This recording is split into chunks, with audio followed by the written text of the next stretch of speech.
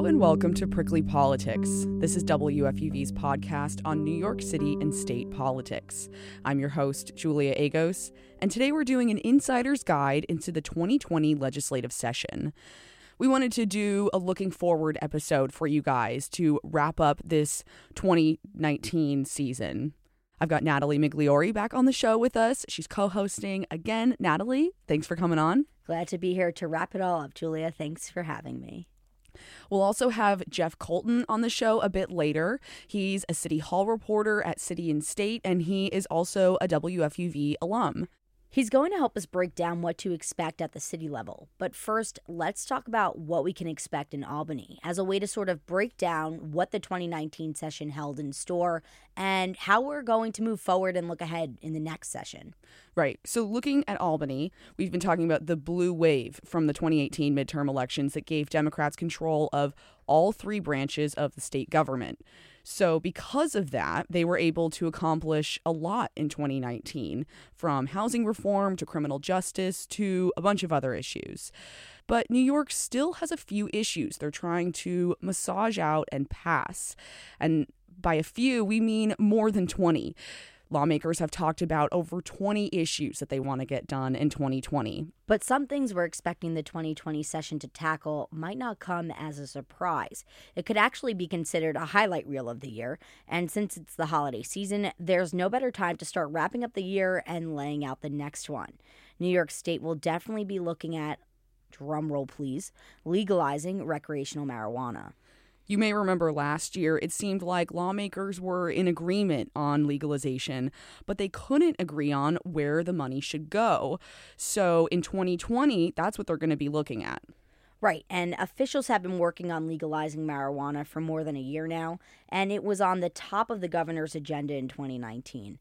The city and state already decriminalized weed, which minimized penalties for people carrying small amounts of pot, and many convictions are being expunged. Being a more progressive state, New Yorkers could be seeing marijuana legalization within this next session. Yep. And switching gears a little bit, decisions need to be made when it comes to congestion pricing. The state's trying to find a way to reduce traffic and pollution in the city. So beginning in 2021, cars in Midtown and downtown Manhattan will be charged a fine upon entry. We know congestion pricing is going to happen. They agreed on it last year. The issue is how. There are still some questions about who should be exempt from the policy, like police officers and motorcyclists. People in Queens and Staten Island also want a discount on the fine. The MTA is ultimately in charge of drawing up these plans, but according to a New York Times article from back in April, the governor and the MTA have different visions for this plan. They're going to have to work in tandem in 2020 to get the best result, and then we'll see the policies implemented in 2021. So on the environmental front, New York is heading up some aggressive actions. The state passed the Climate Leadership and Community Protection Act. The goal is to get net zero emissions by the year 2050. 2020 is going to be about moving the economy away from greenhouse gases, which is going to mean that renewable energy becomes a major player. And all of this will be under the shadow of the state's $6 billion budget deficit. Rising Medicaid costs account for over half of that deficit. And so lawmakers are faced with the dilemma of either making cuts or raising more money. Assembly Speaker Carl Hastie says people don't want their health care cut. And so lawmakers are going to have to figure out another way to fill that hole. And it's no surprise that the most popular idea seems to be raising taxes. Hastie says, quote, "It's going to be a tough budget year unless money's going to start falling from the sky." Lawmakers promise that if they raise taxes, it'll just be for the ultra-wealthy, but middle-class New Yorkers worry it'll affect them too. Governor Cuomo is going to release his 2020 budget plan in January, so that's something to look towards. So now it seems like what we're watching at the state level is marijuana, congestion pricing, some environmental policies, but most, it seems like the big thing is going to be the budget. You can't get a lot done without figuring out the budget first. Without some chump change in your wallet. Yeah. But there's also a lot of stuff happening at the city level. And we talked to city and state reporter Jeff Coltin about what he thinks the biggest issues are going to be in 2020 and how the 2021 races are going to be affecting the agenda next year. Jeff, thank you for coming on Prickly Politics. We wanted to have a conversation with you about what is coming up in 2020 in New York City. So much good stuff is coming up in 2020. Well, so I guess that's kind of our first question is, what do you think is going to dominate the headlines in 2020 as far as New York City legislation goes? Well, when you're looking at the city council and Mayor Bill de Blasio, the biggest topic right now is the paid personal time legislation. That is a bill that has been out there for a while that would require basically any business to give their employees at least 2 weeks of paid time off throughout the year. And de Blasio really signed on to this at the beginning of 2019. He said this was going to be his big effort. When he was running for president, he was all about paid personal time.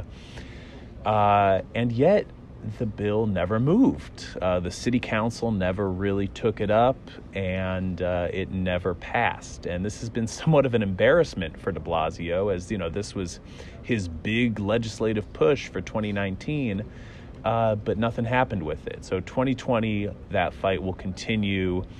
And the reason it hasn't moved, I should note, is because City Council Speaker Corey Johnson is kind of hesitant about it. There's been a lot of pushback from the city's business community that don't want, more mandates. They don't want to have to give their employees two weeks off.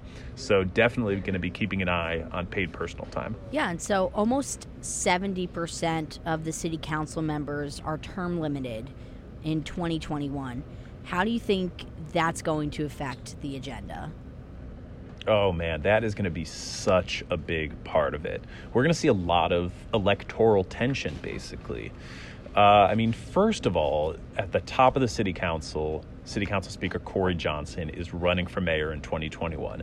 So every single move he makes is going to be heavily scrutinized. And, Johnson is really going to be focused on boosting his own resume as he looks to run for mayor. So some of his big issues have been transportation and safe streets. He's probably going to continue pushing legislation to, further make New York better for pedestrians and bike riders and orient it away from, as he calls it, car culture. So Corey Johnson at the top, but beneath that, there's a race for a underground race, I should say, for who's going to be the next speaker starting in 2022. That's a full 2 years away, but trust me, that race is very much happening behind the scenes. You have candidates like Justin Brannon from Brooklyn, Carlina Rivera from Manhattan, Keith Powers from Manhattan, and Alika Ampry-Samuel from Brooklyn. Those are kind of the, I'd say, the top candidates, but, still a lot could change. But those four especially are also really going to be looking to build alliances within the city council, push legislation, make names for themselves in the same way that Corey Johnson was making a name for himself years ago before he became speaker. And beyond those races, there's also Brooklyn Borough President, Queens Borough President, all these races that will really cause certain council members to be running against each other and basically competing for attention. So you mentioned Corey Johnson earlier is running for mayor, and there are a number of other key New York City players that have tossed their name into the ring. How do you think the shaping of the mayoral election will affect the political agenda of 2020?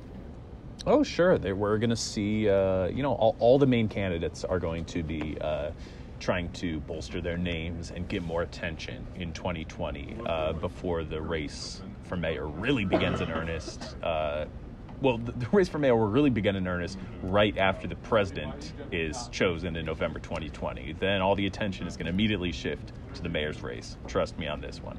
So like I said, Corey Johnson is really going to be pushing legislation in the council. We have New York City Comptroller Scott Stringer.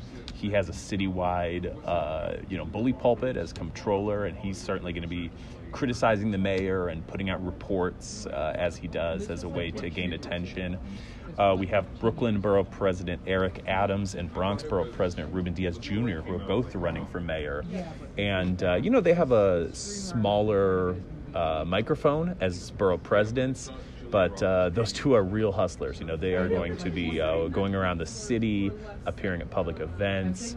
Coming up this weekend, we have Eric Adams doing a big public event, a sleep out for the homeless. I think the actor Will Smith is going to be there. Just these big publicity-grabbing events. So keep your eye on those. And, of course, borough presidents can introduce legislation in the city council. So I would expect to see Adams and Diaz also both pushing legislation in the council and trying to get some legislative wins in the year 2020. Aside from potential city council members running against each other, vying for speaker seats, things of that nature, do members of the city council seem to be on the same page when it comes to what issues they do want to tackle in the 2020 session? That is a great question. The council has been quite unified under Corey Johnson. He has done a good job of building loyalty among all of his members, even the ones that are less progressive and don't agree with him on as much politically.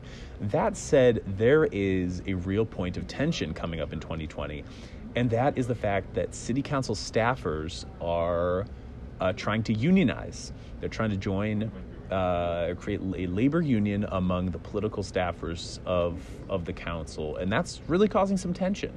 Some of the council members are fully supportive. Unions have a lot of power in the council, and so, of course, many members say, oh, of course, unionization is great. Let's support our workers who want to have collective bargaining. But other members have been openly disdainful of such a drive, saying, they shouldn't be unionized. This isn't the type of work that would benefit from such a thing. So there's potential for real cracks among the members. That said, I think the union drive will only create better feelings among the staffers. They'll probably have more of a closer relationship than they do now. So that's definitely a storyline to watch in city government in 2020. All right, Jeff, thanks so much for coming on the podcast and sharing your insight with us. Absolutely. I love WFUV, and it's always good to be back. Thanks, Jeff. Thanks, Jeff. So the takeaway here is we can't underestimate the elections Jeff's been talking about. They'll affect what's going to be focused on and passed and New York's progression. They may seem far away, but they're closer than we think. So pay attention to what officials are doing, both on city and state level, because those seats are going to open up very soon. 2021 isn't just bringing a city council election, but borough presidents and mayor. And all these elections coming up in 2021 are going to affect the agenda of 2020 because politicians are gearing up for their campaigns, getting ready to show the people what they've accomplished. So that's our show, and that's our season. And from everyone here at WFUV, we want to thank you for listening and following along with us. We have a couple ideas up our sleeves for next season, and we hope you will join us again. Follow our Twitter account for updates as they come out. And if you have any ideas, tweet at us for what you want to hear from Prickly Politics Season 5. I want to thank everyone that contributed to this season: Natalie Migliori, Andrew Millman, Elliot Chaparelli, Maddie Bristow, and our editors, George Bodarky and Robin Shannon. I want to wish you all a happy holidays, and we will see you back in 2020. Thanks for listening.